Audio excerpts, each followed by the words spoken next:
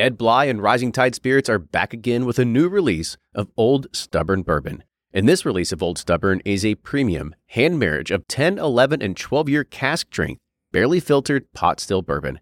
It comes in at a staggering 123.8 proof, and the flavoring grain for this one, which the last one was wheated, but this time it's now rye. Rich, sweet, and bold with a long finish that's sure to be another eye-opener. You can order online at Sealbox or thebourbonconcierge.com, and you can even purchase in person at Revival Vintage Spirits, and even now with very few select stores in Kentucky. You can get it now while you can, but be sure to do it because it's not going to last long.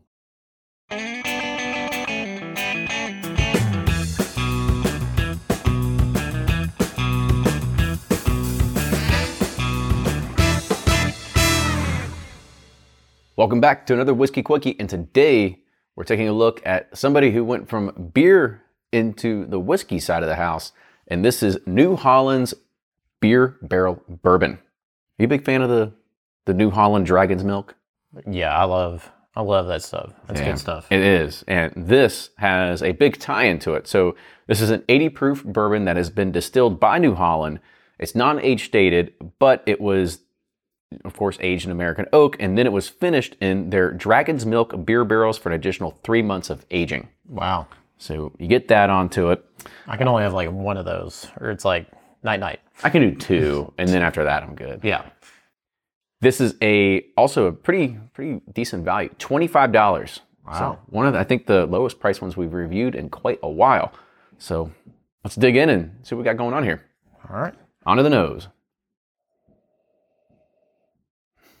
It's like let's get like a little bit of a pear. Peach pear.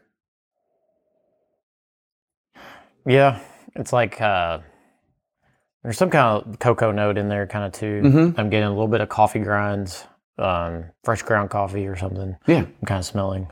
I like that. Let's go with let's go on the taste here.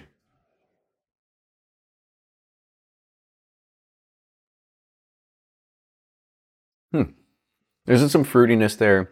I think we were talking beforehand. It almost has like a single malt characteristic to it. Yeah, it definitely tastes like a malt, American malt whiskey. Yeah, I actually get that really strong pear note on the front. Mm-hmm. And then it really opens into like kind of that chocolate cocoa, and I feel like there's like a stout. I'm drinking a stout on the back end. Like there's a little bit of that some of milk that beer stout. grain, like flavors on the back. I feel like I just drank a beer on the back end. Maybe it's in my mind, but it might be. But there is a little bit on the back end where you do kind of get that roasted sort of coffee, sort of stout-like flavor. Yeah, that is kind of flowing back there. Yeah. Let's go ahead and rate it. So on the nose, where are you at here? Thumbs up. I liked it. I thought it was pretty good. I kind of wanted to go sideways, but hey, you're the man in charge. Stout fans going sideways. I know. But I pulled up that pear note. So yeah, there you go. On the taste, though, where are you at?